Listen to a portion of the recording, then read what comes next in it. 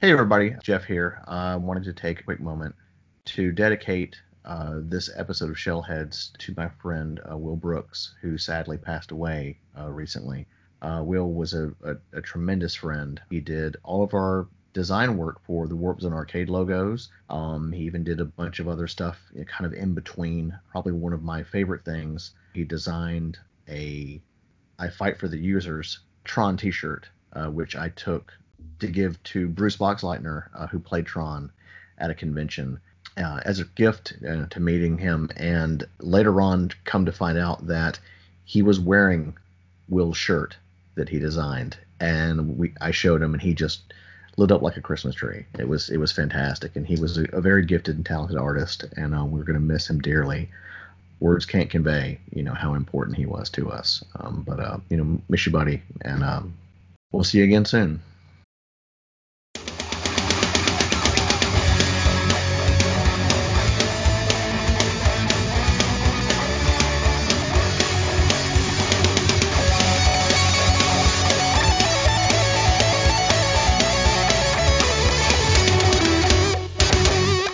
Hello. Welcome to a brand new episode of the Shellheads podcast. I'm one of your hosts, Sergio. Your other host, Jeff, is here with us as well. How's it going, Jeff? It's going. It's been kind of a rough week, but we're making it. That's completely understandable. It's been a couple weeks. We've talked about IDW a lot lately.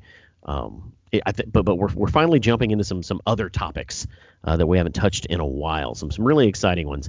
But like usual, we're going to start this episode off with news. Some really exciting news came out of NECA since the last time we talked. Really ridiculous news. Do you remember what that news is? Yeah, of course. I mean, come on. So we've got some more figure announcements, of course. I don't want to say, well, one's really weird figure announcement, and another one I kind of expected to see, happen. We're getting some more. We're getting Bebop and Rocksteady. We're getting more of them. We're getting the pirate Bebop and Rocksteady from Turtles in Time. That just makes me think that they're listening to the Shellheads podcast. I hope so. Which is pretty fantastic because I love fighting the pirate versions of Bebop and Rocksteady in that game. But someone actually tagged us on Instagram and was like, "Hey, I remember y'all saying you wanted these. They're going to exist," and so I'm really excited that they exist. I just don't know if we're going to be able to get them. Oh, nice. Here's the completely out of left field announcement. We're getting Easter Bunny Bebop and Rocksteady, but they're a Loot Crate exclusive, I think. Yeah. Which that does not make me happy. It's time to sign up for that Loot Crate. I don't want to sign up for that Loot Crate. Didn't you sign up for it and leave and then come back and then leave again? Yes, absolutely. Time to do it all over again. No. It's gonna be incomplete, Sergio. The collection. It's. You'll do it. I don't want to do it. You're gonna. I know you. Or you'll wait for that secondary market and be like, eBay, buy it now. Oh, I don't know about all that. I don't know if I can do that. Maybe. Because these are going to... Okay. Was there an episode that Bebop and Rocksteady dressed as the Easter bunnies? It was an Easter episode, yeah. What? Really? I'm about 99% sure. I think we covered that already, maybe? Have we? I don't know. It's exciting. It's cool. But I don't ever expect to get my hands on those Easter Bunny ones. Yeah. At all. It's never going to happen. Oh, we haven't gotten there yet, have we? It's The Turtles and the Hare, season 4, episode 11. Mm-hmm. We haven't gotten that far yet. Oh, I don't think. Okay, then that's what it is. Yeah. That's a 1991 episode. Okay. Before we move on, I just want to shout out to Thomas DiCarlo. That's who it was on Instagram who called us out and said, "Hey, Shellheads, check out these figures. So Thomas, thanks thanks for the shout out. I'm sure we would have caught these announcements anyway, but I think you were the first person to say, hey, check this out. So congratulations.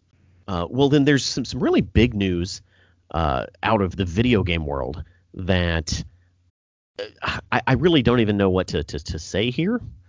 So I'm going to add someone who's kind of an expert on the topic. So.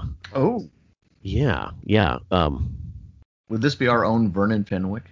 It would be.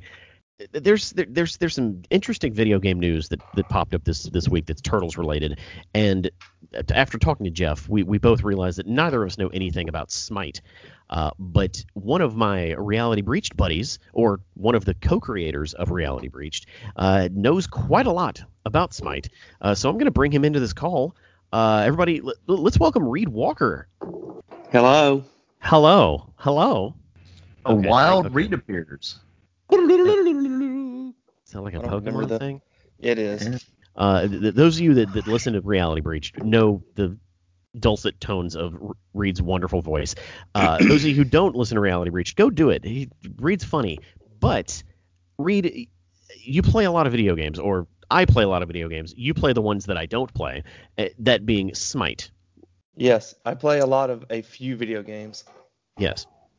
And I know that you play a lot of Smite, and there was an announcement this week that a lot of DLC is coming, like Turtles DLC is coming to Smite. And what does that mean? Like, what is Smite? So, if anybody is familiar with Dota or League of Legends, it is the third-person variant of that. And if you're not familiar with that, with those references, it's a sort of tower defense / base defense 3-lane game. So all the players on each team start in a base, and that is the objective for the other team to get to defeat their Titan, is what they'd be called in that game. And you generally would defend the left, middle, and right lane, and you push forward, defend yours, do all these other intricate things. But your ultimate goal is get to the other base, destroy their defenses, get to the other base, defeat their Titan, and you win the game. Is this what's called a MOBA? Yes, it is what is called a MOBA, as the young folk talk about. What does MOBA stand? Multiplayer Online Battle Arena? Yes, I do believe that's it, and I feel like you know that. I don't know. I had to look it up. Oh, okay. All yeah, right. I He did not know what channeled the that meant. powers of the internet to find right. out. Indeed. So, is that a sufficient description, or do you need more? So how do the Turtles fit into this? So are they gods? Depends on how you probably want to break that down. So the base of the game, if you considered no content, no skins, nothing, right? You're playing as characters from mythology: Greek, Roman, Hindu, Chinese, Japanese, all, about 10, I think, 10 or so at this point. Okay. So you're playing as Bellona, who's a Roman god, Bacchus, Athena, Ares, Hercules, all these kinds of characters. And as the game progressed, their monetization method for the game, because at base it's a free game, bare bones base, free. But then you can pay to unlock all of the characters. Otherwise, you have to pay with in-game currency to unlock them. So that's its only sort of paywall. But then, so past that, you don't need anything else. Everything else past this is aesthetic and cosmetic. So, and the main cosmetic that they do is skins. So some skins go as little as it's just a recolor of the character's normal outfit to here's a whole new outfit with the character's original design underneath it. And then they go even further to where the characters look completely different. They don't even look like themselves, but they still play as themselves. So recently they had a Avatar: The Last Airbender cosmetic set come through. So 3 different characters. One looks like got an Aang skin, one got a Zuko skin, one got I can't even think who it is. Katara skin.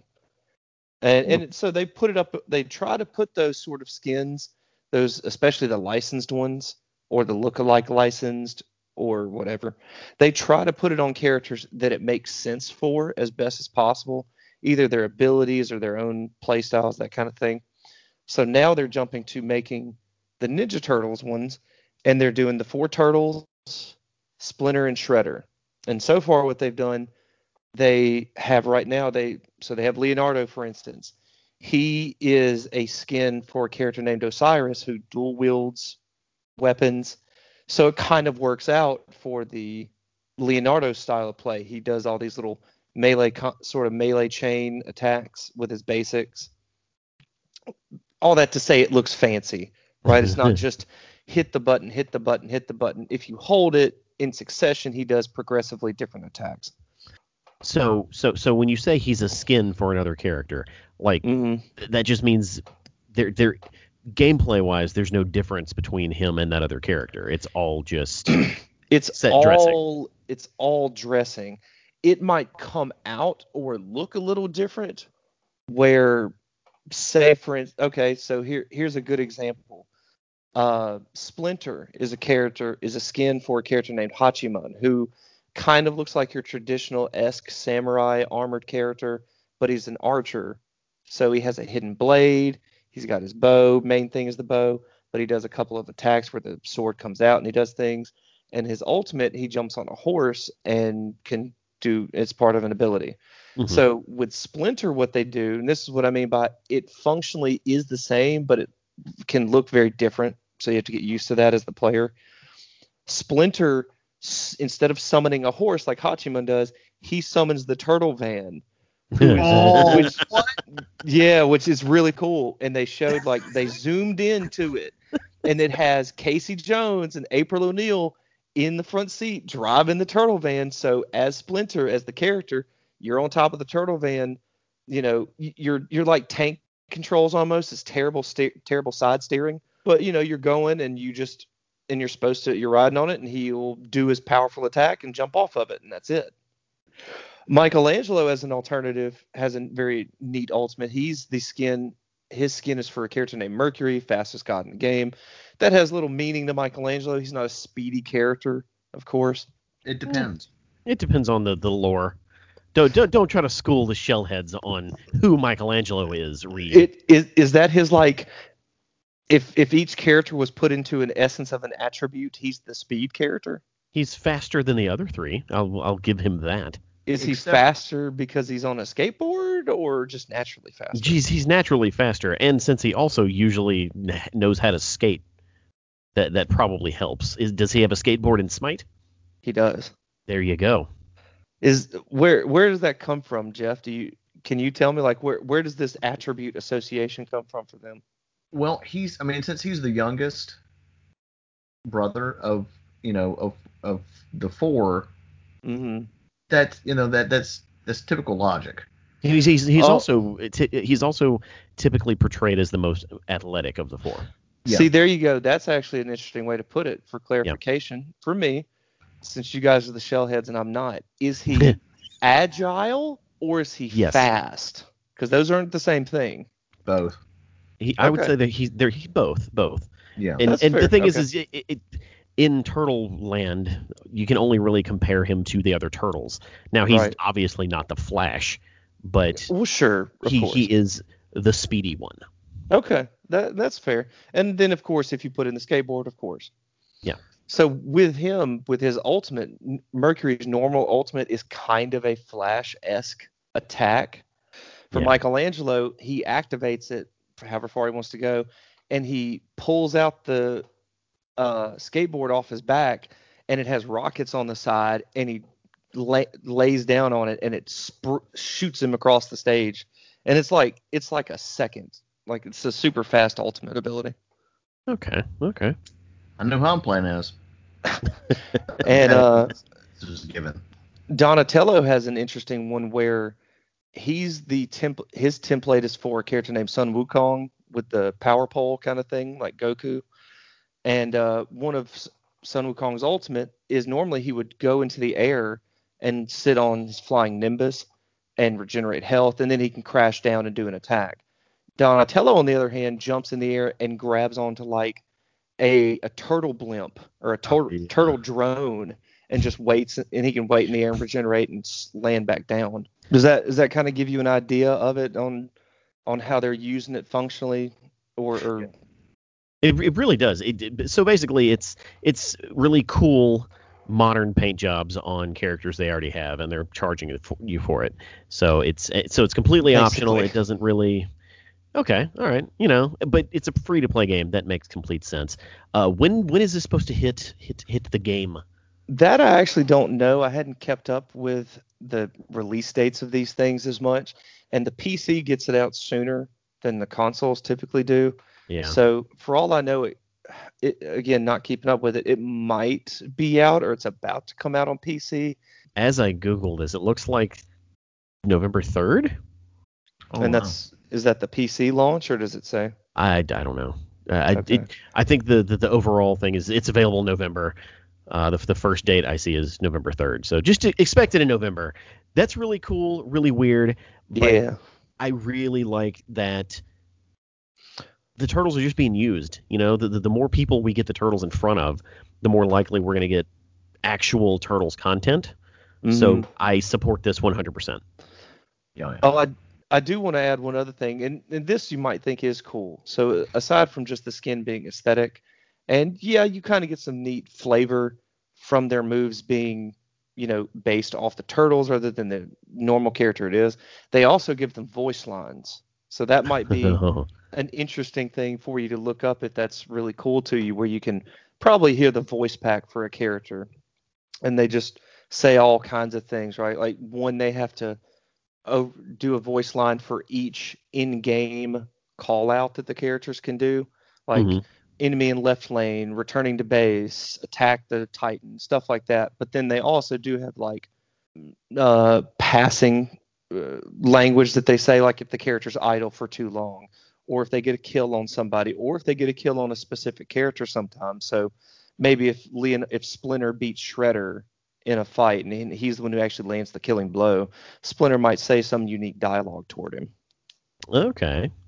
That's cool. So, and they all have jokes and dumb, because they do have like a joke emote, and the character will just have 3, 4, 5 lines of jokes, or 3, 4, 5 lines of taunts and such like that.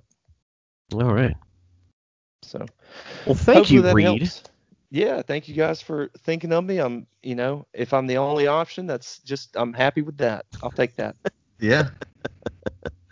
Well, but before you go, I just want to say, check out Reed Walker. He's the host of the Debriefing and Cocktails podcast, where me and him just kind of talk about 007 for an hour, and I complain, and he talks about how great it is. And I don't know, I kind of complain. I mean, maybe. Shut up. Thanks so much for having me, guys. Love you. Bye. Okay. Well, there's your Smite news. I mean, my only complaint is that they gave Michelangelo stupid headphones, and he looks terrible. But that's my biggest complaint, because I don't like it. They could have put him around his neck or just left him off. True. And I don't like that Donatello has goggles. Night vision goggles? I don't know why modern Donatello always needs goggles. He doesn't. You're right, he doesn't. But whatever. So that does it for that news. Did you have anything else you wanted to talk about? I got some pretty big news. Big news? We had the video game stuff, and then now we got this. I was doing some spelunking on the ye old Twitter. I found some movie news, not for the new CGI movie, but something else that we have not really any information on. Okay. The guys behind the Rise of TMNT movie is in fact the one based off the TV series from Nickelodeon. Yes, we knew that. Did we? Yeah, 100%? We knew that. What? Yeah. No. Yeah, the Netflix movie is based on Rise of the Teenage Mutant Ninja Turtles. When it was announced, that's what it was. That's what was said. But we didn't know for sure that it was going to be based on the show. Like, we thought it was going to be like something different. Like the wording was odd that they didn't clarify in the press release, but Yeah. the press release did straight up say a Rise of the Teenage Mutant Ninja Turtles movie is coming. And everyone was like, "Yay, new Turtles!" And then everyone was like, "Wait a minute, no, this is Rise. Oh no." Yeah. Yeah. Well, I was excited nonetheless. I thought I found a hidden nugget, on the internet because Ant Ward and Andy Shiro, and then this guy named DVE tweeted out a picture of the script. Oh, that's cool. How long? Like, how long ago did these tweets come up? October 14th. Okay, so they're pretty recent. That means it's still a thing. It's happening. Yeah, so DVE is the senior director and current series and development at Nickelodeon Animation, per Okay. his Twitter handle. I don't know his actual name, but because it didn't have it. But yeah, that was on the 14th, and it had the image. It has some, like, you have the logo. It says Mm-hmm. Rise of TMNT, the movie, and then you can't see it, but like something's blurred out, so I don't know if we have an exact like full title. I don't know what all that is below it, but anyway. We haven't heard any official news at all on that Yeah. movie since it was announced. So it's cool that stuff is bubbling up. So even if that's still news. Okay. So yeah. I hadn't now, in my defense, I hadn't looked into it since it was originally announced, because we weren't really, like you said, it was kind of vague. We weren't sure if Yeah. it was going to be, what, something new, something fresh. But in this case, it is, the next step. Normally, you would do a TV series, and then, we're going to do a movie, because it kind of like goes back to back in the day. You had like Transformers had a TV series, then we get a movie. G.I. Joe TV series, then a movie, and then so on Yeah. and so forth. But usually, if your TV series is canceled because no one liked it, you don't get a movie. Yeah, which I'm kind of starting to come around a little bit, because I've been seeing clips here and there. Like, when did Ninja Turtles turn into Dragon Ball Z? Because it looks insane. It really does. It really does. I dig the show. I really need to schedule us to watch it sooner than what I already have scheduled. So we'll see. We'll see. Well, Jeff, what is our main topic today? We are diving right back in to the 2K3 animated series. This time we are covering episodes 14 through 26 of season 2. That is exactly correct. I was going to say, at least I hope it is, because that's what I watched. Yes, the second half of season 2. And how did I put it last time? That this is when the series kind of hit its stride. After rewatching some of all of these episodes, I don't know if I can really stand behind that statement. Mm-hmm. Because some of them are quite disappointing, but there are some very good episodes in there. Right. It's a mixed bag. It really is. It really is. The second half of season 2 is kind of weird. But I guess without further ado, let's jump right in. We probably should say this more often, but we're going to operate the rest of this episode as if you've seen these episodes. I don't want to have to go spoilers. Yeah, there's going to be spoilers, obviously, and I don't want you to feel like we're going to go over every single plot point. There's way too many of those to hit every single one of them. So here we go. The first episode that we start off with is City at War Part 1, which me and you have recently read City at War, and we both raved about how good it was when it was in the comics. Yeah. Correct? In the comics, it was a 13-part series.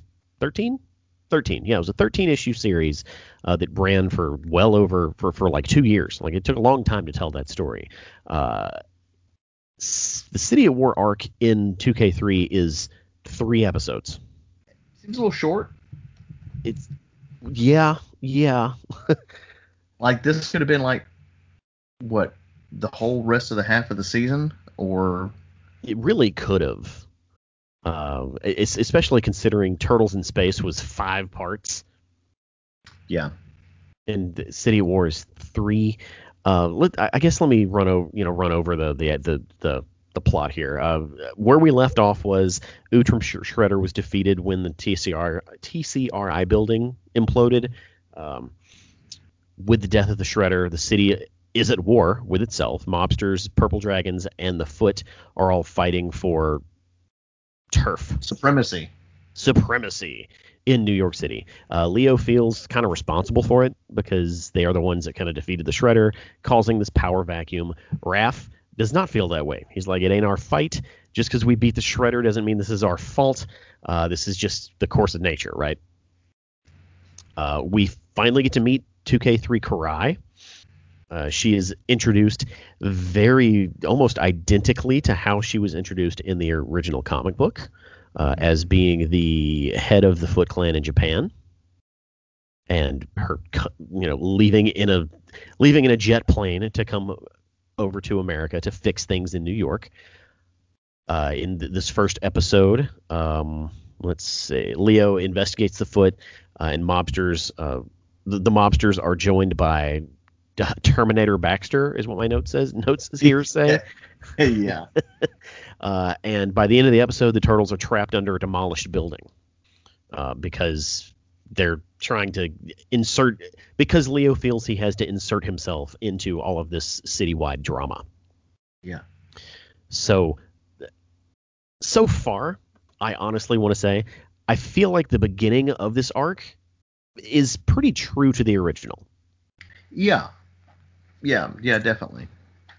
What are your thoughts? So they've changed it up a bit, but more or less it is pretty true to the story. I mean, but how do you condense a 13 issue run into 3 episodes? Of course you're gonna chop.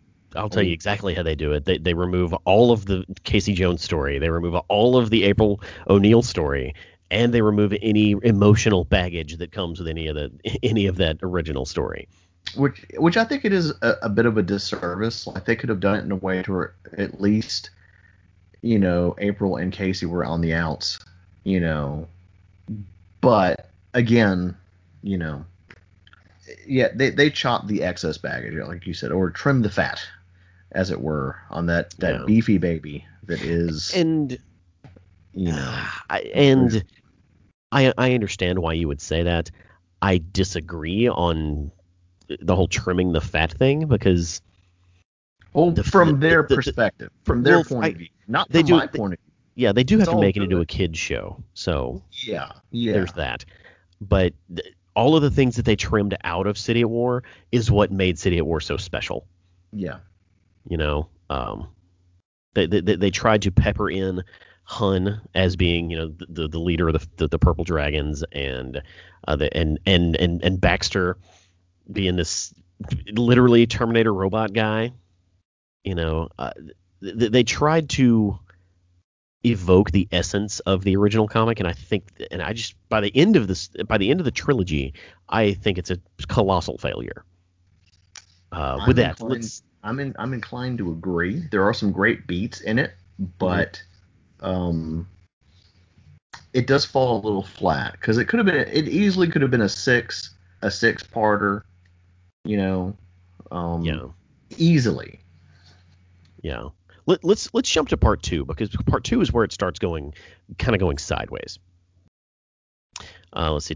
Here are my notes. Turtles escape danger. Karai learns of the Turtles' existence, and Hun regains control of the Purple Dragons from Dragonface, which is a real dumb name.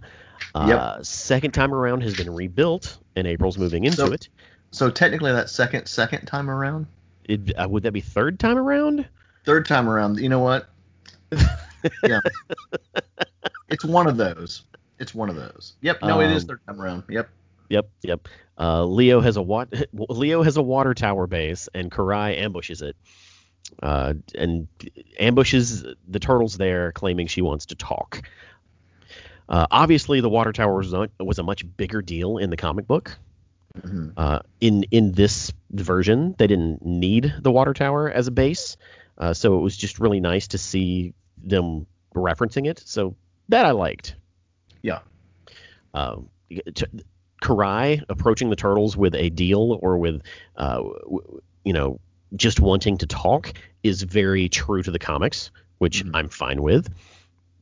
And actually, now that I read over my notes, I'm fine with the second part too. Parts 1 and 2 are good. Mm-hmm. But it's part 3 that I think where everything falls apart.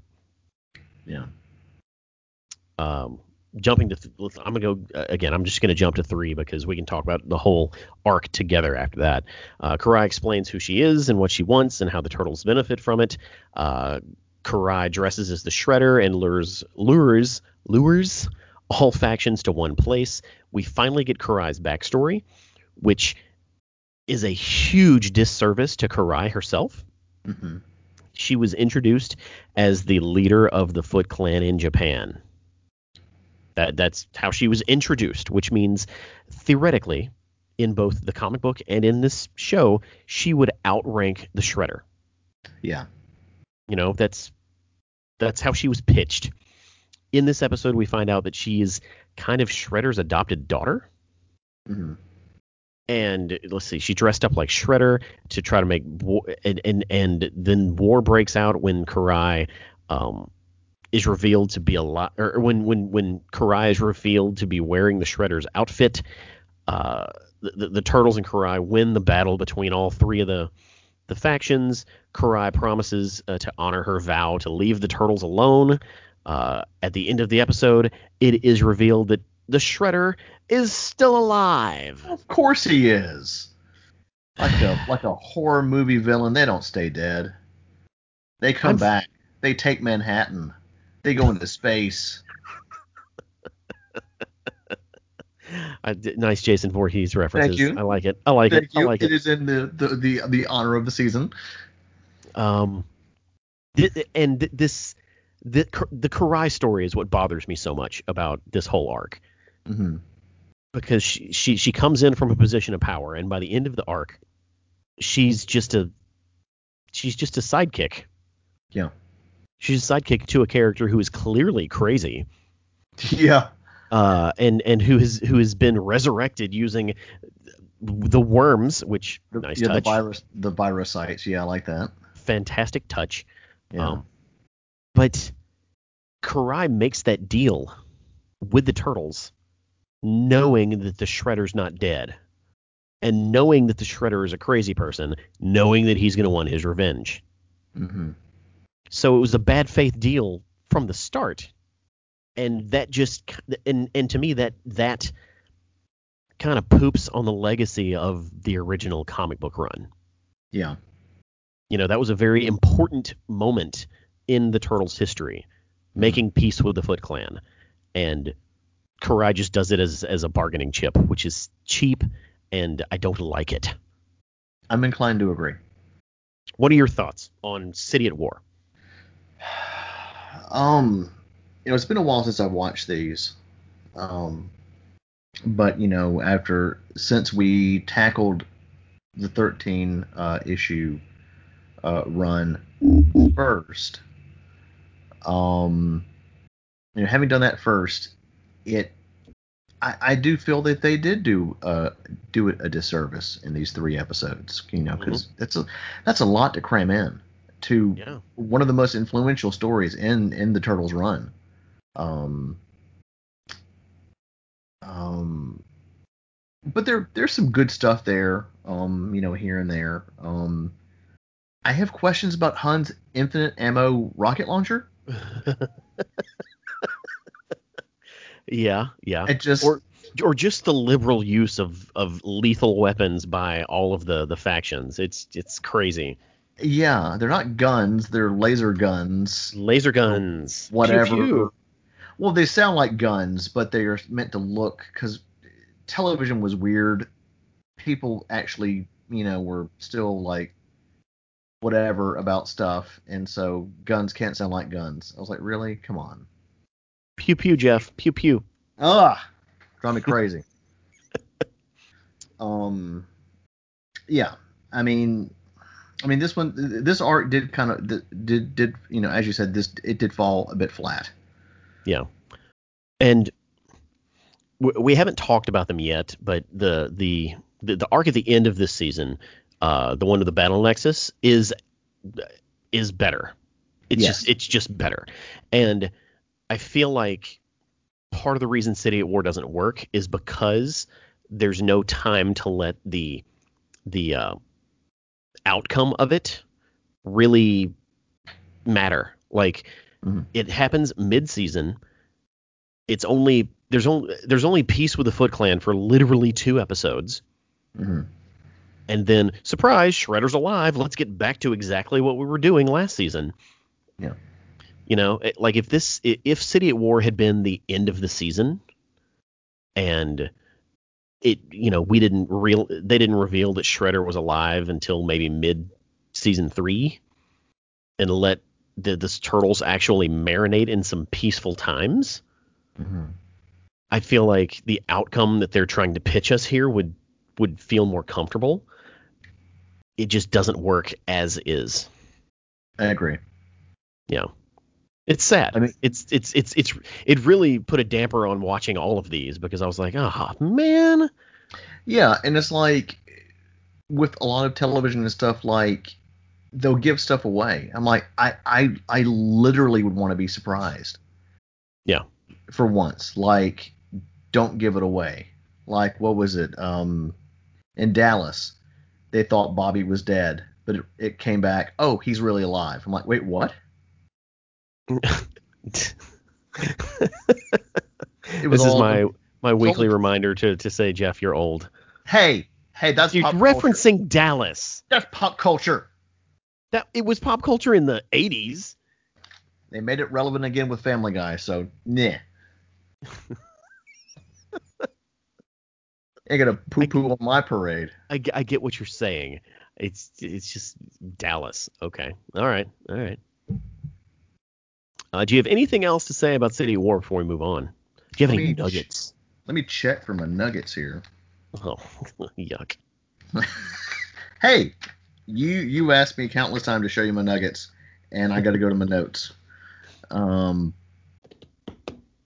God, those terrible training montage music. Where did that come from? Oh. Like, it was only in 3 episodes, and then they just abandoned the idea. But that music was the music is so bad. I wish I had it. Yeah. I wish I knew who it was, and I wish I could just download it off YouTube and use it in fake commercials. It's so bad. I could make that happen. I'll do some digging. Okay. Let's see. Well, in the first City at War part, we got Donnie doing the Matrix Neo staff fight with Fail, which was pretty funny. Let's see. In the second part, when Mikey's running away from the Foot, he does takes a trash can lid, and it's like, Captain America, eat your heart out, and throws him at the Foot. That was a nice little nod there. Mm-hmm. Let's see if we've got any. I don't see any more nuggets on episode 3. Yeah, that should do it for those.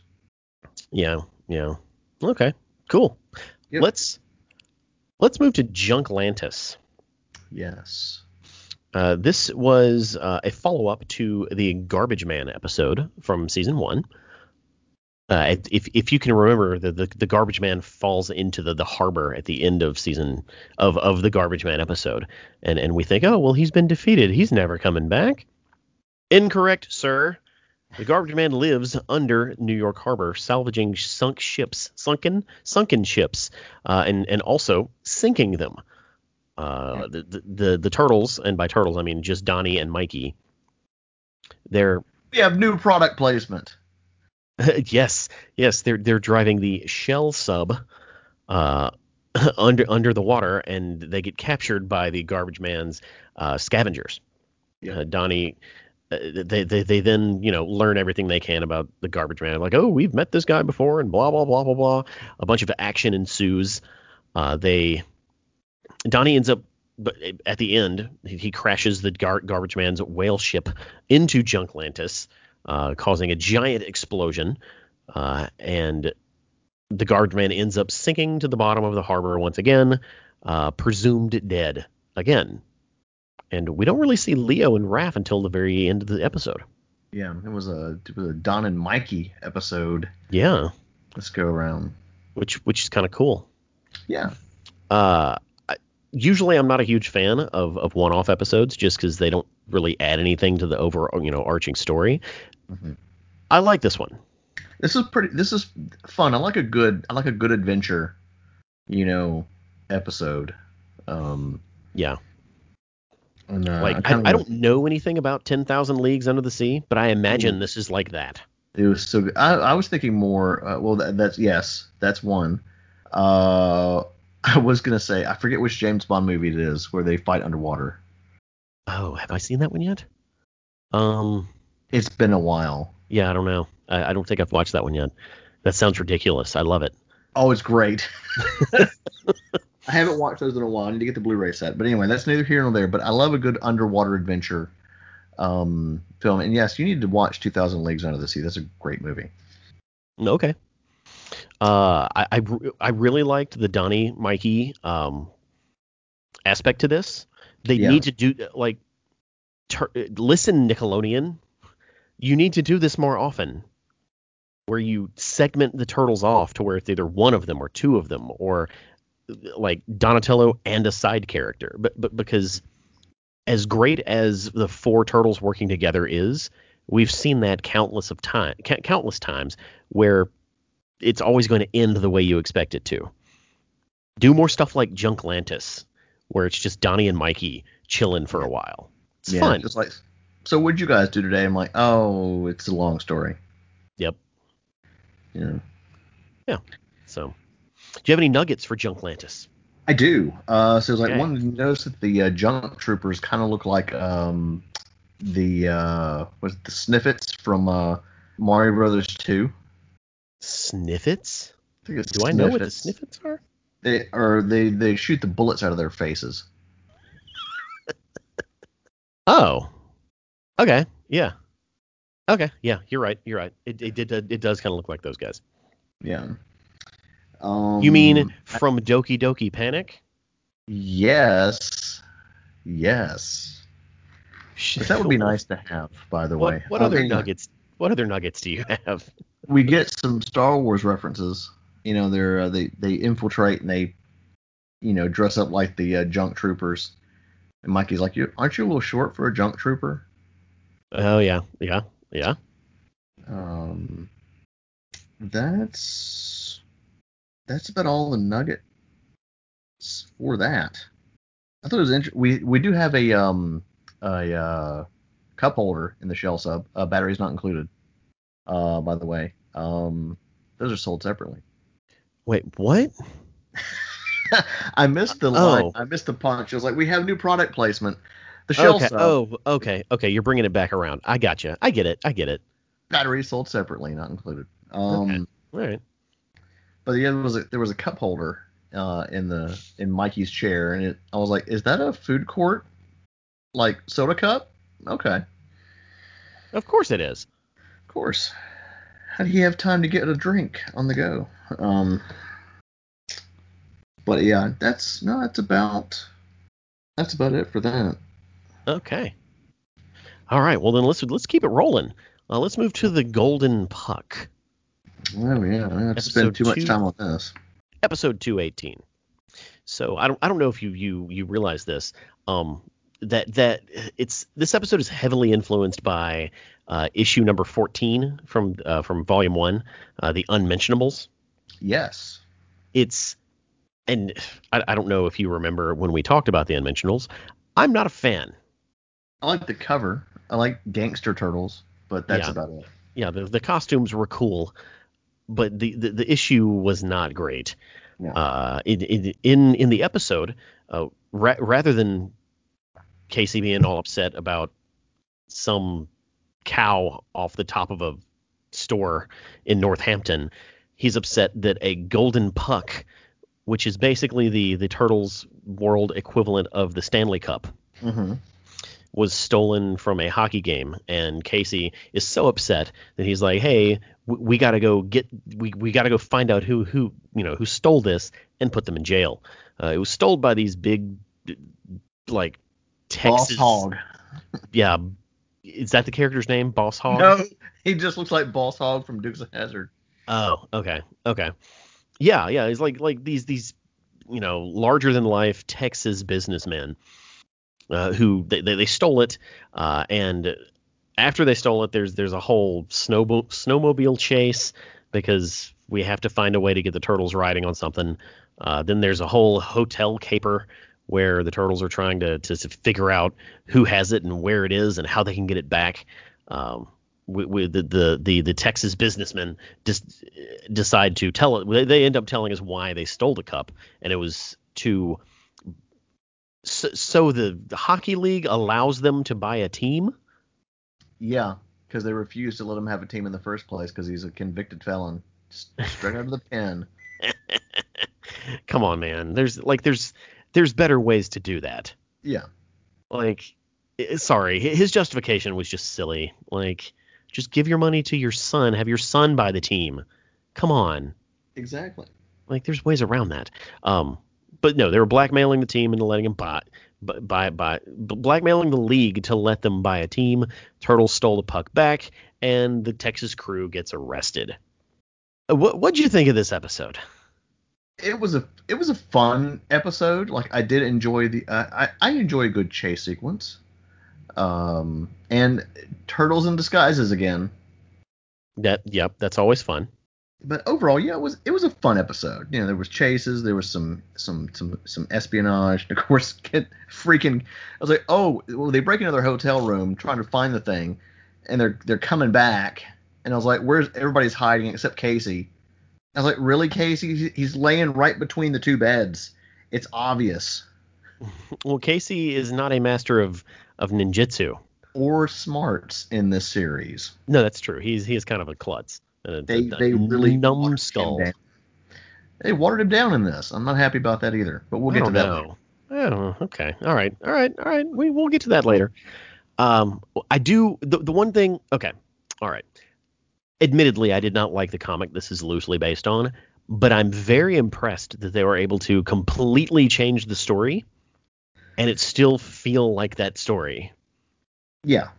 Like even at the end when the turtles have the puck, but they had to go back to get the Texas crew arrested. Like, I remember talking about the book saying, why did they do that? They had what they wanted. It just followed the same arc, and it was impressive. Yeah. The episode was perfectly fine. Whatever. It's more believable than the other one, so I guess there's that. Yes. It should go. It's interesting that this is a Kevin Eastman story, or the original comic book was a Kevin Eastman story, and I don't think it was on the top of Peter Laird's to-do list to convert Kevin Eastman stories into 2K3 episodes. Mm-hmm. So big ups to him for letting them do that. Yeah. So any nuggets in the Golden Puck? Well, we had the I don't know if this is a nugget or not. Of course, I'm going back to pop culture. Are you familiar with Bob Newhart? I swear. Are any of your references from this century? No, because that's not how pop culture works. Yes, it is. No, it's not. It's literally popular culture. It is what is popular right now, Jeff? I don't care. It's always popular. Back to the Future is still popular. All of that. Anyway, there's to answer your question, no, I'm not. Okay, well there was a character named Larry, and he's like, this is my brother Daryl, and this is my other brother Daryl. So in this, you've got this is my brother Bobby, and this is my brother Robbie. I was like, it feels like it's kind of a nod to that, maybe not. I don't know. Okay. My knowledge on pop culture is vast, so you know this. Yes. So leave it to me to come up with something extremely dated. That's from the 80s. Well, then that means we're moving on to the next episode, which is 219. There's some rogues in this house. There's some rogues in this house. Nothing? No. See, all of your references are old. Like that was a quality modern reference right there. But, our younger listeners will get it. Let's talk about Rogue in the House Part 1. Semantics. This loosely adapts Zog's arc from Return to New York in Volume 1, which is issues 19 through 21. We learned that Shredder is alive, of course. Well, we knew that. The Turtles eventually learned that as well. The Turtles stumble on Zog and realize he's kind of out of his mind because of because of the oxygen in our atmosphere making him go crazy, because he's from a planet that has sulfur in the atmosphere. It's the reason that the Turtles had to use breathers when they went to the Triceraton homeworld. Nitrogen and sulfur. That's right. Nitrogen and sulfur. You're correct. Let's see. Hun rejoins the Shredder. Baxter. Well, there's less of him now. Oh, Baxter? Yeah. Yes. It's revealed that Baxter has now been removed from his Terminator body and just put into a tank. Not like a war tank, like a fish tank. Like a giant fish tank, floating fish tank. Yes. He's just a brain and an eyeball now. Yep. But somehow he's still able to create new tech that mimics beings. The Turtles, while hanging out with Zog, stumble upon an injured Splinter in the sewers, and very shortly after that, it's revealed that there's two Splinters. Who could it be? Oh no! Which one is real? The most obvious choice. Yeah. It's a classic. Which one do I shoot scenario? Yeah. The Turtles. Let's see. What do my notes say here? Okay. After figuring out which Splinter is real and there being a huge battle and blah blah blah blah blah, the Turtles use the robot Splinter and the signal that he was being controlled with to find Shredder's new lair. Yeah. And they go there in an attempt to blow it up, because Splinter was not happy that he was being mimicked by a robot. Not at all. He was not happy at all. We saw a side of Splinter that we don't see very often. He angry. Yes. He was very angry. Like somebody turned off like his soaps right in the middle of like a cliffhanger. Right. Rather than talking about all, these individually, I'm going to go ahead and go over Rogue in the House Part 2, and then we'll cover both of them. Knock it out. The Turtles, while they're still trying to blow up Shredder's new lair, Splinter gets captured by Zog and falls gets captured, and Zog falls. Yeah, sorry, I misspoke. Splinter gets captured. Zog falls into the harbor. Karai has an internal conflict after promising that the Turtles would be left alone. The Shredder is demanding she kill the Turtles, and she's not able to do so. And Hun is all like, "Haha, I knew it." Zog is saved in the big battle. He ends up sacrificing himself to quote unquote kill the Shredder. Baxter sinks to the bottom of the harbor. Karai scavenges Shredder's exoskeleton out of the harbor. Most of this second episode was a giant fight where the Turtles were literally trying to blow up the what was it, a boat? Yeah, the foot barge. Yeah, the foot barge. This second episode was kind of all over the place. No elder barges were harmed in the making of this episode of Shellheads. Except the one that was blown up at the end. Ooh. Yeah. So technically the Turtles win. They lose Zog because he did commit suicide by drowning himself in the harbor. Scratch that. He sacrificed himself. He still kills himself. Well, That's what he did. Well, yeah. I mean, sacrifice sounds better. Okay, you're not wrong, but Yeah. also I'm not wrong. Well, no, true, but it sounds better. Yeah. The real crux of this whole episode is Karai's like inability to remain honorable. Yeah, And because Shredder has none. Yeah.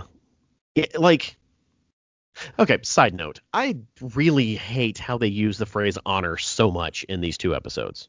Mm-hmm. Oh, are you honorable? There's no honor in that, Shredder. Just shut up. Just shut up. Like, talk like a regular human being. You lied. Karai, you lied. The foot is all up our butts right now. You lied. It's sorry. I'm sorry. Just them being so. Man, it was crabby tonight. You want juice No, box? no. Look. I understand what they were trying to do, but they don't always have to be so steeped in ninja speak. They do, because it's literally They called Ninja don't Turtle. though. Yes. You can't be steeped in ninja speak and also have the catchphrase "cowabunga." You most certainly can. No. Yes. I'm just saying it's not necessary. Like it's real douchey. If that's no how I want to put it, it's just real obnoxious. Accuracy. Okay. Whatever. I guess I'm allowed to not like it. You're also allowed to like it. It's just dumb to me. Typical response from the guy that like a no Japanese ninja stuff. Yeah, just honorable. It's like shut up. You sound just like a Splinter. Shut up. Okay, what did you think of Rogue in the House parts 1 and 2? Well, first of all, I think we have to acknowledge how awesome Zog is. Zog is great. Zog's always great. It's really weird to have his story be so far removed from Return to New York. It took a hot minute. Yeah, real weird. But I didn't hate how they implemented it here. Yeah. We had more product placement, which are the shell skis. Yeah, shell skis. Yeah. Which were in there for like a hot minute. It's like, oh, Zog destroyed Donatello. So I was like, why you gotta pick on Donatello? And like probably one of my favorite moments are the parts where Zog and Mikey, just kind of have that. Like, I'm like, oh, he's teaming up with Mikey. I'm like, this is great. So like Mikey just really has a lot to do. Mm-hmm. And he's less jokey and more serious, which is something that I really like to see throughout these more of these episodes. But they're surrounded by foot soldiers, and I'm just like, this is gonna be. I was like, I know how this is gonna play out. It's basically gonna be like if Tyson fought an infant, and he just takes them out like they're just nothing. That reminds me of the old like fictional scenario that people used to ask, like in the late aughts, and it was completely a joke, but it was, how many 5-year-olds do you think you could take out? Yeah. Before they eventually overwhelmed you. So how many 5-year-olds do you think Zog could take out? I'm thinking about like all of them. Oh. Yeah, Zog is a tank, man. Yes. And not like a fish tank. Like dinosaur version of Incredible Hulk. Agreed. Yeah, I'm so mixed on these episodes because I do really like the Zog stuff, like, a lot. Yeah. But I do just so strongly dislike what they do with the Karai character. Yeah. That I don't know. No, I get it. It's I'm seeing that now more that you bring that to light. It comes back around later though, I think. Yeah. But it furthers my trying to collect my thoughts here. I'm gonna go ahead and say that like Utrom Shredder is probably, and I think I've said it. I'm pretty sure I've said it before on several episodes that he is probably the most dangerous version of the Shredder that we've seen in animated form. Yes. Because he's just an uncaring, unforgiving, just monster. He's And ruthless. Yes. in a freaking near indestructible Terminator exoskeleton. Yep. With unlimited power. And yeah. My only problem with the Shredder in 2K3 is how he's used narratively. Yeah.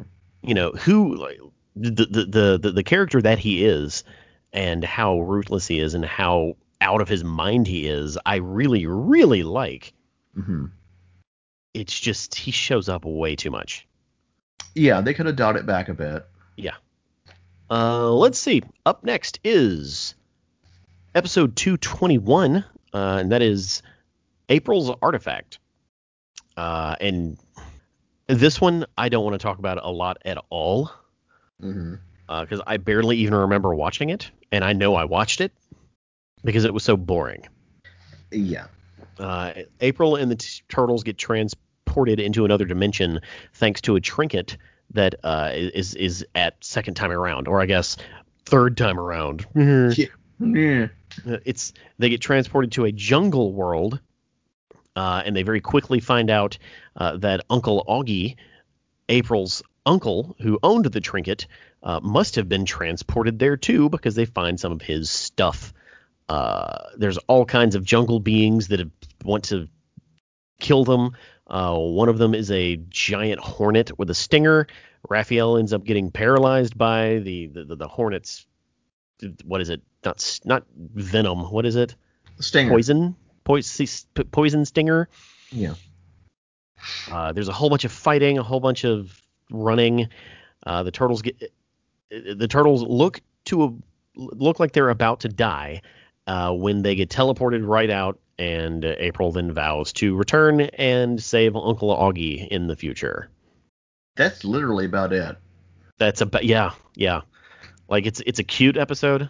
It's in line with a lot of the past stories of the turtles accidentally going to other places. You know, it's a lot like the Time Scepter story. Yeah.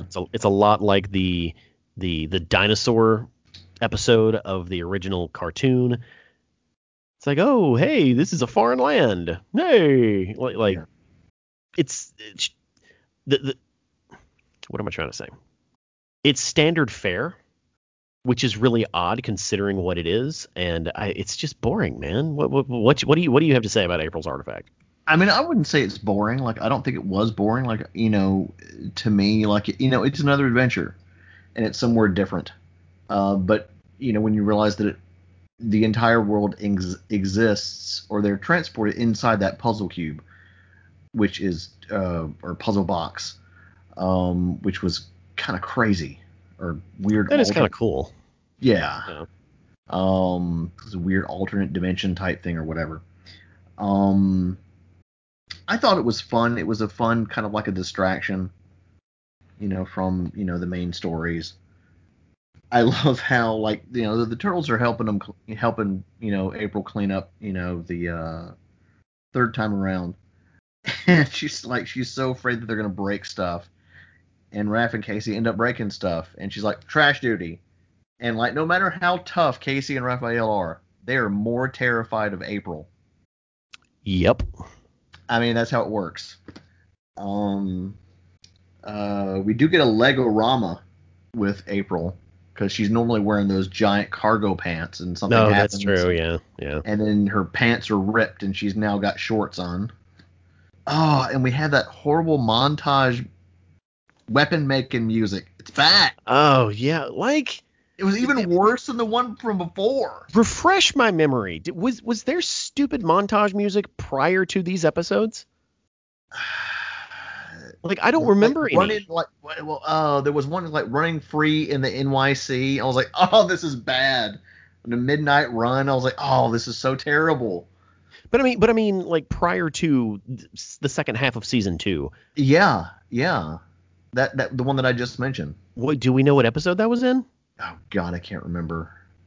So, It but was but the it was but the you one oh wait. It was the one where the I think the power had gone out in the lair, and the turtles were like bothering Splinter yet again, like, why don't you go outside? And so they take to the streets because the power's out. And I think it was darkness on the other side of town, I think. okay? Darkness on the Edge of Town. Yeah. Yeah. Wow. So It's there's it's just so bad. It's so it's bad. really bad. It's like those the hey, we can't afford to pay for pop music because we'll never get the licenses, unlike a lot of 80s cartoons, and we're just going to make up music. You don't have to do that though. Just don't play music. Yeah, Just do orchestral stuff. I'm going to agree with you on Man. that. Well, what else you got to say about April's artifact? Well, Mikey he was scared of Queen Latifah. As we all should be. Yes. Queen Latifah is an intimidating being. Yes. We do revisit this later on. I would hope so. April vows to come back. Yeah.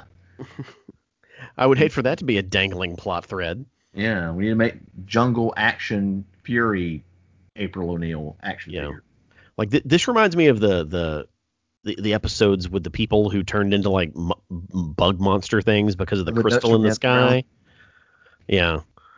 Yeah, Just not very interesting, but it exists, you know? I know. Turtles and monsters. That's always Yeah. That's always fun enjoyment.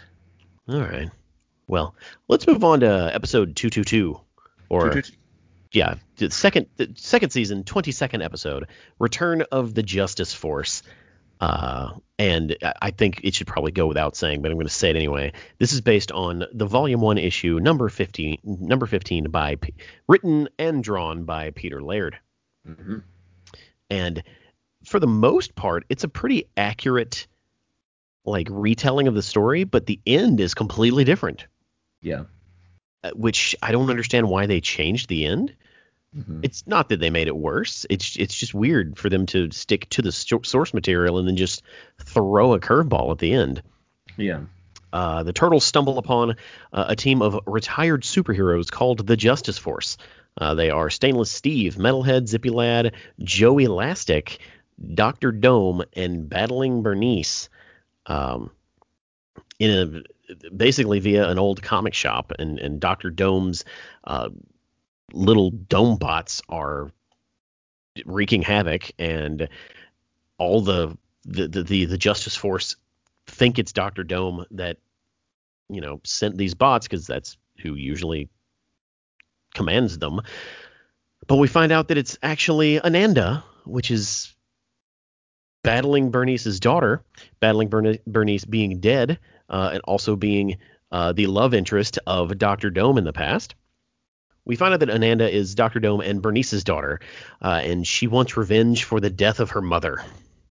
The change that they made was, in the original comic, Dr. Dome is who brought all the Dome bots, and he did it to get Battling Bernice to come out of hiding, only to find out that Battling Bernice had died, and Ananda showed up in her place in her costume. So I guess the version that made it into the TV show makes more sense, Mm-hmm. but I don't know if it's better. Yeah. I don't know. It's a fun episode. I really like all these secondary characters that Michelangelo is head over heels for, because they're all comic book characters, and the story they're telling is very much a superhero story, especially like a retro feeling superhero story. Yeah. What do you think of Return of the Justice Force? Again, I'm gonna echo your sentiments. It's a fun episode. Seeing aging superheroes. It reminds me of a Freakazoid episode where they're at a restaurant and there's like all these old heroes just talking about stuff. Joe Elastic, like, not being able to stretch, having stretch issues, which I thought was funny. It was like he stretches his head and then like it's like, oh, it won't stretch back in. Oh, it'll go back eventually. I was like, that's funny. Oh yeah. But yeah, like that was it was a lot of fun. It's like again driving Splinter crazy with all their antics and stuff. And like, you should leave. You should go do stuff. And Casey's like, road trip to Northampton at a Yep. comic shop. I'm like, yeah. Yep. But yeah, this was rather enjoyable episode. Yeah. Anytime they put in superheroes into the mix, is always fun. I remember watching this, having read the comic book, right?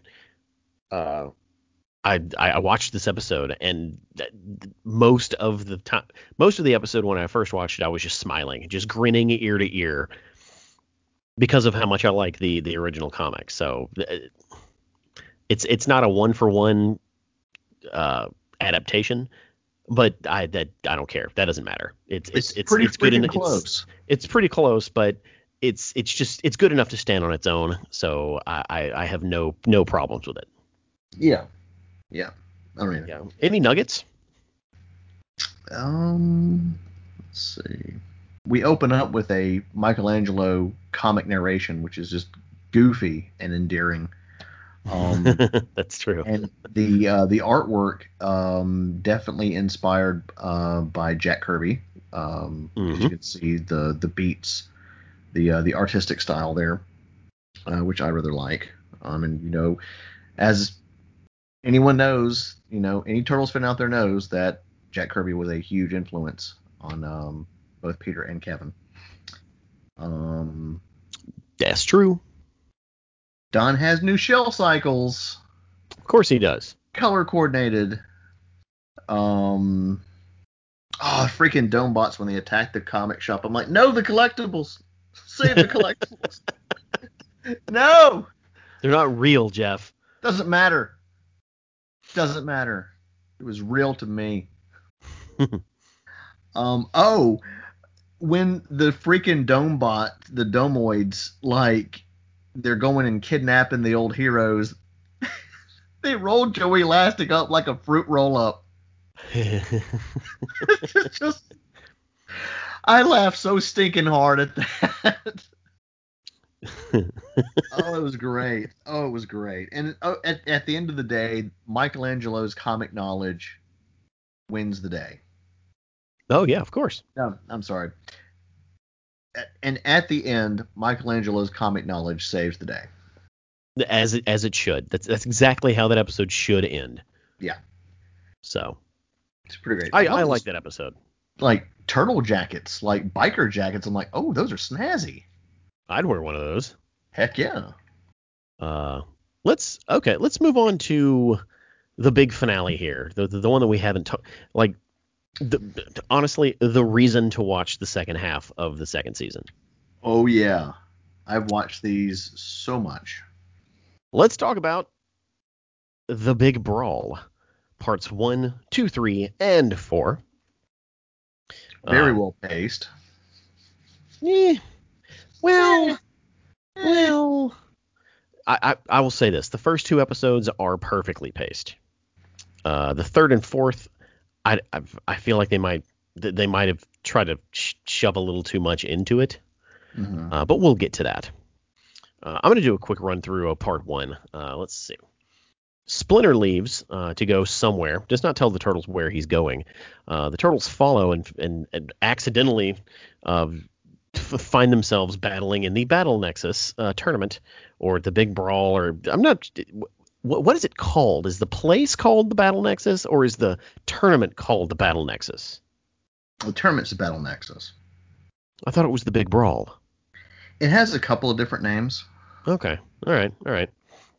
Doesn't matter. All right. The Turtles accidentally defeat someone in the tournament, and they learn of Splinter's, I guess, double life would be the best way to put it, and the history of the Battle Nexus. Splinter was a champion, and it's basically a place where all of the most skilled martial artists come to test their mettle to see if they can become the winner of the Battle Nexus. Mm-hmm. And Splinter has won before, and when he won, or he beat this dragon guy named Draco, even though his leg was broken.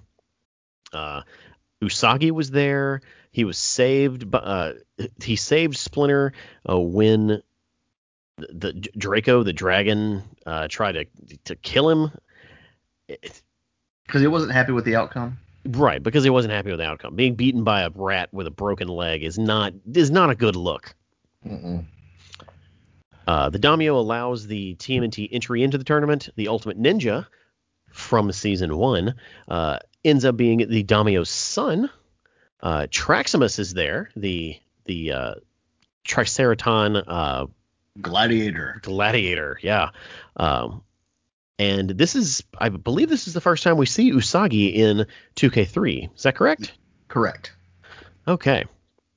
That's pretty much what happens in the first episode. There's a lot of build-up, a lot of backstory they have to tell in this first episode. Mm-hmm. And I'm digging all of it. Oh, yeah. You know, learning that Splinter has this backstory where he goes and fights in the Battle Nexus, and that Hamato Yoshi had won the Battle Nexus as well, and there's treachery, and we already knew who the Ultimate Ninja was, but we didn't know that he was tied to this Battle Nexus thing, even though the Daimyo showed up last season to bail his son out of the problem. They laid the groundwork for this so well. Oh, yeah. And sprinkling in characters that we already know really helps this work a lot. Like, seeing Traximus there, I had forgotten he was in this story. When I saw him today, I was like, oh, Trax is here! Yeah. It's like, yeah! We need to talk about Usagi. So, what is his name? Usagi Yojimbo. I don't think that's right. I think his name is Miyamoto Usagi. Miyamoto Usagi. What does that mean? Like, why does he have two names? Well. And is he a different character? No, he's the same one. Because he's always referred to as Miyamoto Usagi in the 2K3 series. Mm-hmm. See, now I'm pretty rusty on my Usagi Yojimbo, because it's been a really long time. Yeah. But it should be the same guy. Okay. I actually think that Usagi Yojimbo is the name of the comic that he's from. Yeah. And Miyamoto Usagi is his name. Mm-hmm. Does Yojimbo mean something? Miyamoto Usagi is his name. All throughout. Okay. But he's referred to as Usagi Yojimbo because that's the name of the book? Because that is the name of the book. Like, that's not a secret. Right. And Yojimbo means bodyguard. Yeah. Yeah, so I don't think he's ever referred to as Usagi Yojimbo except for in the 80s cartoon. Interesting. Usagi is Japanese for rabbit. Okay, so rabbit bodyguard. Yeah. Okay, that works for me. Yeah. He's there, and he's very different from the version we met in the original cartoon. Like, in the original cartoon, he was very soft-spoken and seemed kind of dumb, very much a fish out of water situation. And in this, he's like he seems adult. He seems like an adult who knows exactly what's going on and is there to get stuff done. Mm-hmm. So that was a cool difference that I noticed. Yeah. Before we moved on to part 2, what you got for part 1? This might be throwing it out in left field, but I could be wrong. But like the name, like the Big Brawl, is my introduction was the 1980s Jackie Chan movie, The Big Brawl, or Battle Creek Brawl, and he would fight all these different fighters from like different styles, like wrestlers and all kinds of other stuff. So that kind of feels like maybe there's some influence there with this because you've got people from all different worlds in this regard. Mm-hmm. But that's kind of my take on that. But it feels like that a little bit. Anytime that they introduce like magic mysticism into the Turtles world, I love it. Because it's just really fun. And like when Splinter, did the chalk drawings on the brick wall in the alley, and then like started mumbling mumbo jumbo, just gibberish, and water appears and like it just forms a door and it goes through it. I was like, that was really cool. Yeah. Oh yeah, yeah. Like a Um, lot of thought was put into the design of getting to the Battle Nexus and the Battle Nexus itself. yeah. I don't think I've got any other. I don't have any nuggets except it was just really nice to see because Stan Sakai is very protective of his character, and I don't blame him given the scope of how certain comic characters are treated in television and films. And to see Usagi represented extremely well in this made me very happy. Yes, yes. Like we've talked about Usagi before, and I'm not a huge fan, just from the jump. But I liked how they portrayed him in this story. Yeah, yeah, has a nice connection to the Turtles without them really knowing it. Mm-hmm. As in him being very young and saving Splinter when he needed saving. Yeah. Let's see. Let's just move on to part 2. I'm gonna go ahead and run through this summary.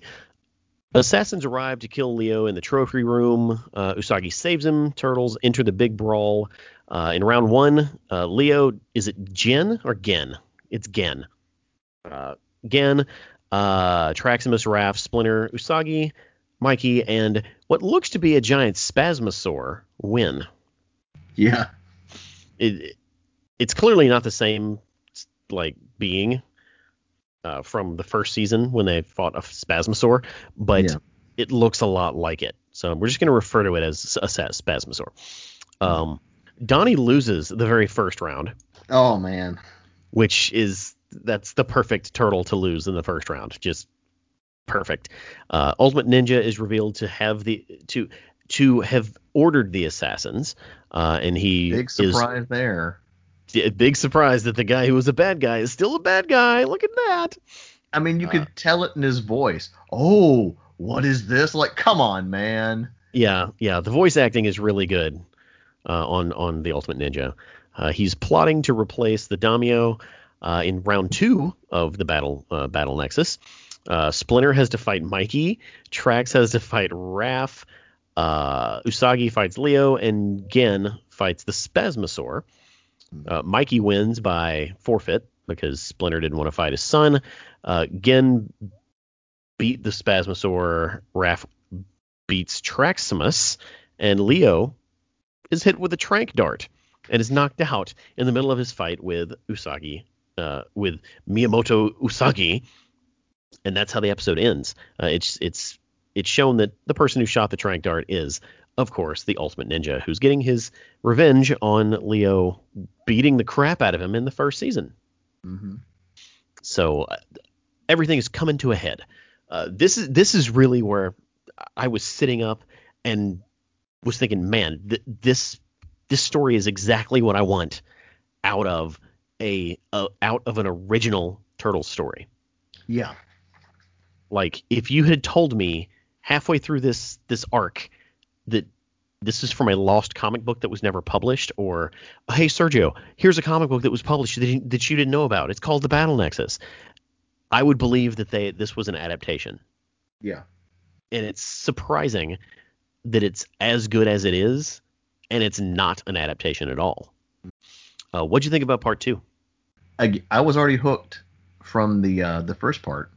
Just going deeper into what's going on, and getting to see Usagi fight, and then also the Turtles and everybody's like pairing off against all these weird, crazy-looking creatures, including some from the Donatello one-shot episode.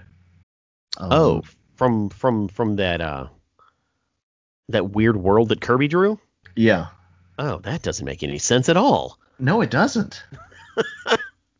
Like that weird, like purple guy that like fights Donatello. I think.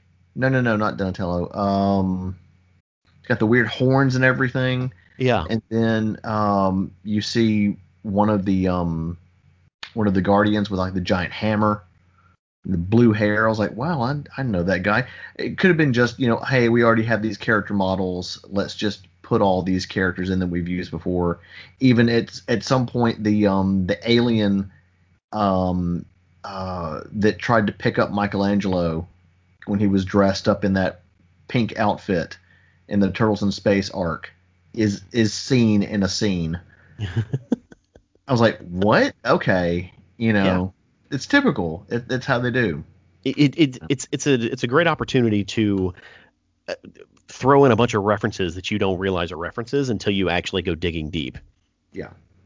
We see during the when Leo gets jumped, attack, or when Leo gets attacked by the Shadow Ninjas, and Usagi is helping him. He still doesn't have his swords because he broke his swords in the entry fight.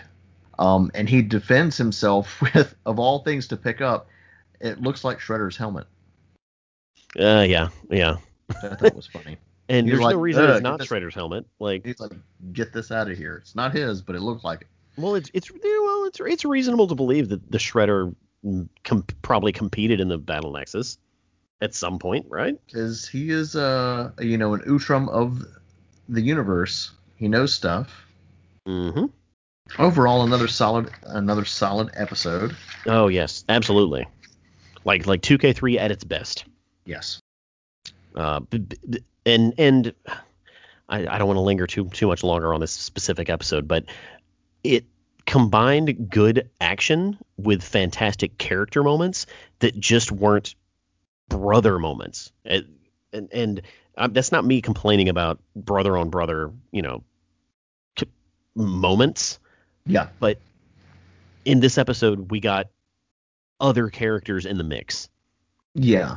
That at this point in the show, too, sorry. Go ahead. Which at this point in the show we need. Yeah, and there was some also isolated moments with individual turtles. Yes. Which was interesting to see. Goes back to what I was saying earlier. Yeah. So I like part 2. Let's talk about part 3. Part 3. Leo is sent to the healer. The Daimyo is attacked, and Splinter is blamed. Mikey beats Raph in the Battle Nexus by teasing him to the point that he gets so angry that he kind of just loses because he's out of control.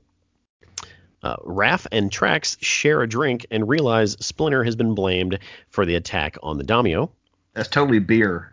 It's not a protein supplement. It's beer. It's frothy. It's a beer. Hey, it's from another dimension. It's a space protein beer. They don't have space hops to make a beer out of. Doesn't matter. Semantics. It's beer. All right. Fine. It's foamy, folks. Beer foams. Teenage mutant underage drinking is what this show is. Don and Usagi protect the downed Daimyo from the Shadow Ninjas. Draco reveals himself as the Ultimate Ninja's partner. He was wearing a cloak much like a Jedi, or much like a Sith. But he's so tall, so he had to really scrunch down. Yeah. Like a freaking Jawa, and just that must be some kind of magic cloak. I don't know, but it's very much like that issue that issue of the comic we talked about last episode where it was obviously Splinter. Yeah. Yeah, this was obviously Draco. It's not even a surprise, and we're like, hey, remember me? It's like, of course we remember you. This was telegraphed across the entire. It's a kid's show. Sergio, it's a kid's show. It's a kid's show. But it's also for the adults. Sure. I did like this episode. I do feel it was a little bit more off the rails than the previous ones, but I guess I really enjoyed the structure of the battle nexus in the two previous episodes, Mm-hmm. and the structure of the battle nexus being systematically dismantled, and the characters being entrapped. And also, I don't like situations where bad guys could kill good guys and they don't. Mm-hmm. It doesn't really stand up to a lot of logic, and Right. we have a lot of that in these last two episodes. But it's fine. It's fine. It's still good. It's still good. What'd you think? Again, I mean, I'm all in. Um, we get more. We get a lot of Usagi in these episodes, Yes. which I know made Stan Sakai probably very happy. He was done so incredibly well in these episodes. I do really enjoy that. I love the treachery. The treachery is so fun. Yeah, yeah. Like the Ultimate Ninja is not really good at being a bad guy, but he's No, he's just not. good. He's just good enough to be obnoxious Yeah, and almost pull off his plan. very very close to doing it. Um, what is it like? And of course Mikey gets himself in trouble. Again, walking downtown boasting, "Hey, we're the Battle Nexus champions." Blah blah blah blah blah. Because they're doing really well. And then Hmm. Mikey runs into this like really shrimpy guy with like a giant mustache that goes around the back of his neck. Which, yeah, why not? But he picks on him, and he grows to the size of the Incredible Hulk, Yep. And and it not turns out realizing, he's a finalist. yeah, which I thought was great. Um, and we get a again, I love the individual pairing of the turtles. Is like I want a Traximus and Raphael buddy cop like spinoff. Oh, absolutely. Bounty hunters, in space. So like this would be great. I'd watch that. Yes, yes, 100%. But it's those nice little touches, like because it breaks the norm, or the monotony. Yeah. So that was really real because we love Triceratons. We do. They're fun, and it's great to know that they're not all bad. That's true. Good guy Triceratons are the best Triceratons, Yes. even when they don't realize they're being good guys. Right. I'm looking at you, Zog. Yeah. We miss them. Pour one out for Zog. Let's go ahead and talk about part 4. Wrapping it up. Part 4, grand finale. Ultimate Ninja takes over the Battle Nexus. Draco demands the War Staff that he was promised. The War Staff being the War Staff of the Daimyo, which apparently has all kinds of powers. Leo joins Usagi and Don after being healed from Usagi's cocktail of weeds. Look like beets and Yeah, like beets and broccoli. something. Uh, Just puts it on the back of his neck. He doesn't mix it up in some kind of a paste and applies it with the bandage. It's just here. I'm going to put these roots on your neck. yeah, why not? Okay. Sure, why not? Someone didn't want to animate a mortar and pestle. Uh, No. they're protecting the Daimyo. Raph and Trax rescue Splinter. Draco betrays the Ultimate Ninja by trying to steal the scepter, or not the scepter, the War Staff, but was set up by set up by the Ultimate Ninja to do so. Draco ends up getting the staff and inadvertently opens an evil portal that starts sucking in characters. Yeah. Let's take a moment and talk about how ridiculous that scene was. Very ridiculous, but Michelangelo throwing his nunchuck into the ground. that irritates me because that makes no sense. It makes no sense at all. It's a So wood much of that nunchuck. scene.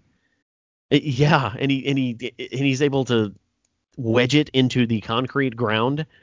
well enough for it to keep him from floating into the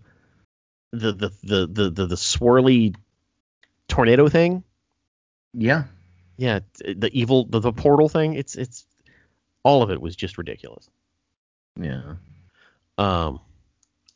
Let's see. What do we have? Oh, so Draco and the Ultimate Ninja end up flying into the portal and disappearing. We don't know do we know where they went? I don't think they indicated where that portal goes. They did not. Okay, so the two bad guys are banished into the portal. The Daimyo mourns the loss of his son, but closes the portal so no one else is killed or banished. And Mikey accidentally wins the Battle Nexus. Yes. Just okay.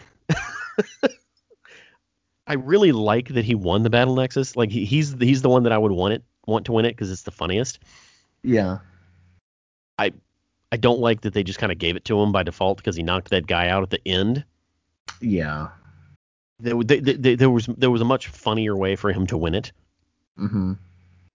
But him being able to hold that over his brother's heads for the rest of their lives is perfect. It really, really is. And even I think Raphael even foreshadows that. Yep. Yeah. Yeah. And that does it for the big brawl. Like that's basically how it ends. That we do have one. We have like a stinger right before the credits where it's revealed that the Triceratons have followed the signal of the transmat, and they're now invading Earth. Yeah. Which I'm assuming will be in season 3. Yeah. Yeah, look at that. Yeah. Jeff, what'd you think of Big Brawl Part 4? Again, this was all 4 of these parts. Like this is exactly that was a shell of a way to wrap up a season. Okay. Again, like the build up and everything. There's so many good, just fantastic moments. Again, I'm agreeing with you with splitting off and having the turtles with different characters really added to that delicious flavor that is this 4-parter. Probably one of my favorite moments is when and again I'm gonna do another dated pop culture reference. When Traximus and Raphael are gonna go bust Splinter out of jail, they dress up in this like absurd giant cloak where Raphael is like the top guy, which has been done through a lot of different movies and TV shows. For me, the most notable one was from Three Stooges, where they became this giant monster to scare this guy. And I thought that was pretty funny. And even Raphael makes a reference to like this is kind of dated or something like that. The oldest trick in the book or something like that. Yeah.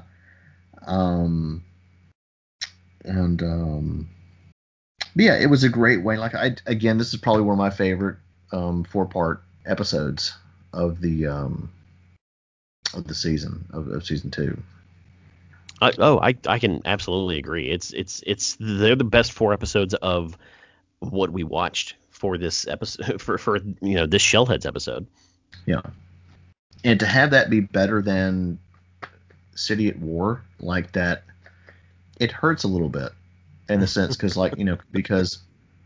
City at War is so good, and it is disappointing that the adaptation kind of fell to the wayside a bit. It still has some good moments, but overall, like if you go back and if you guys out there go and read those 13 issues, then I think you'll see where we're coming from.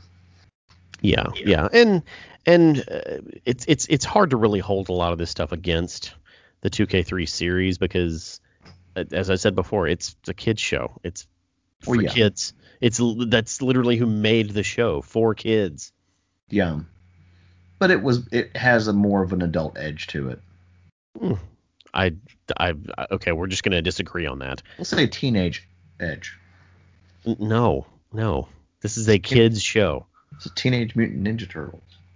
And kids are watching these teenagers.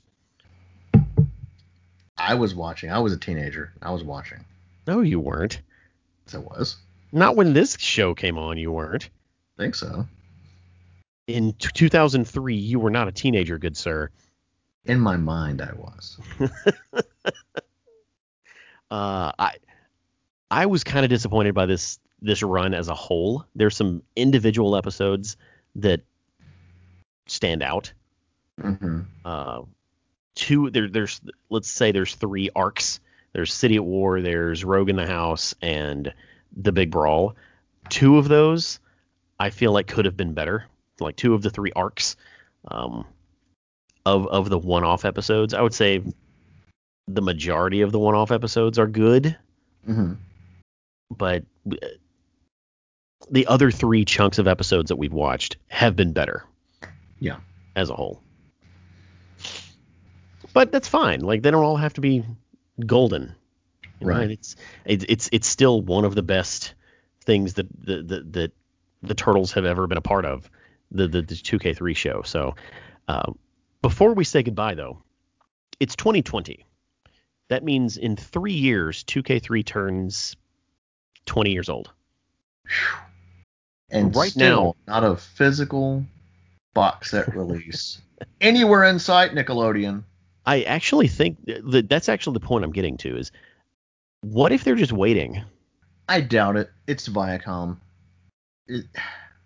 They don't care. They care more about Avatar: The Last Airbender than putting out. I was like, they've released it like 4 or 5 times. Solid show. Not dissing the show, but I'm like, it's gotten more releases on home video proper and even on Blu-ray than Turtles has. It's probably because it sells better. It's Ninja Turtles. No. The 2K3 series will not sell well when it comes out. I disagree. It just won't. I know it won't. See this negativity. But it deserves to be released. It deserves to be remastered. It deserves better than it's gotten. And I'm just predicting there's going to be a resurgence. It'll be 20 years old in 2023. God, that's crazy. That gives NECA plenty of time to go through all of this other stuff, and then in 2023, bam, 2K3 figures. Hey, I'll take that. In 2023, bam, a Blu-ray. But I want a Blu-ray way before then. It's not available on major streaming platforms for purchase at all. You can watch it online though somewhere though, can't you? Yeah, well, yeah. There's like a minor streaming platform that it's available to watch on, but it's not on Netflix. It's not on Hulu. It's not on Amazon Prime. It might be on Amazon Prime, but you can't buy it from Vudu. You can't buy it from iTunes anymore. It's really weird. Oh, yeah! Hey, quick editor's note. So the tiny streaming platform that it is available on is Pluto TV. There is a Totally Turtles channel that just is always playing the 2K3 series and the Nickelodeon series. But I was completely wrong. You can purchase seasons of 2K3 via Amazon Prime and iTunes, but the series is nowhere near complete on either of one of those platforms. It is not available through any modern releases of DVD, Blu-ray, and it's not on any major subscription streaming channels. It is a difficult show to watch. I believe they're all on YouTube, but you know how YouTube is with licensed content, so it could disappear any day. Pluto TV seems kind of cool, though. Back to the show. Cowabunga! Like it should even be on Nickelodeon's website, but it's not. Yeah. So, okay. Well, Jeff, now that we're through with that, what are we talking about next time? Do you know? Ooh, I don't. That's because I hadn't told you yet. Ha-ha! Yeah, ha-ha-za! We're reading an interesting collection of books next time. It's going to be the non-canon books from Mirage Volume 1. Ooh. So it's going to be books that aren't technically in canon based on the IDW reprints. So anything that was in the Ultimate Collection, we've already read. These are things that were released by other authors, and it's going to be numbers 13, 16, 18, and 22 through 28. Does this include the turtle soup stuff? No. That we'll get there. These are all numbered books in the Mirage Volume 1 run that are not canon. Oh, funky. Oh, dude, that Volume 1 is funky. Don't worry about that. Yeah. It's been a pretty clean read so far through Volume 1. Now it's going to get weird. We're going to read 10 books and give those numbers again. So if you want to go back and read them with us, it's numbers 13, 16, 18, and 22 through 28. 10 books. Should be easy to read. And we'll hit that up in about 2 weeks. Yeah. With that said, Jeff, where can you be found? You can find me, Sergio, at the Warp Zone Arcade. We are Brandon's premier arcade. We specialize in interesting and unique games, retro, Neo Geo, King of Fighters, Metal Slug, Windjammers, all kinds of great stuff. We do tournaments, birthday parties, and we're there for the gaming community. Check us out on Facebook. Check us out on Instagram, which I need to be more active on. Please hit us up on Facebook with a like, a comment. I don't post as much now because we're still in the middle of the COVID-19 pandemic. But as soon as everything kind of slows down, we hope to be back open, and we would love to see you. Where can we find you, Sergio? You can find me at realitybreached.com or the Reality Breached Facebook page or the Reality Breached Twitter. All those things are kind of active here and there. Reality Breached is the podcast network that houses Shellheads, the Reality Breach podcast, the Black Pocket podcast, our newest adventure, Debriefing and Cocktails, and amongst many others. So visit Reality Breached for all of that. And I guess we need to plug this every once in a while, right? Yeah. Shellheads can be found on Facebook. We have a Facebook page. Just search Shellheads Podcast. We should pop right up. Our logo is the logo, so just follow the logo. And we're also on Instagram. Our handle is Shellheads Podcast on Instagram, and I post stuff here and there every once in a while. I need to become a little more active, but I'm getting there. I'm learning. Yeah. Especially since they just updated it. That does it for episode 47 of the Shellheads Podcast. I'm Sergio. I'm Jeff. And we're Shellheads.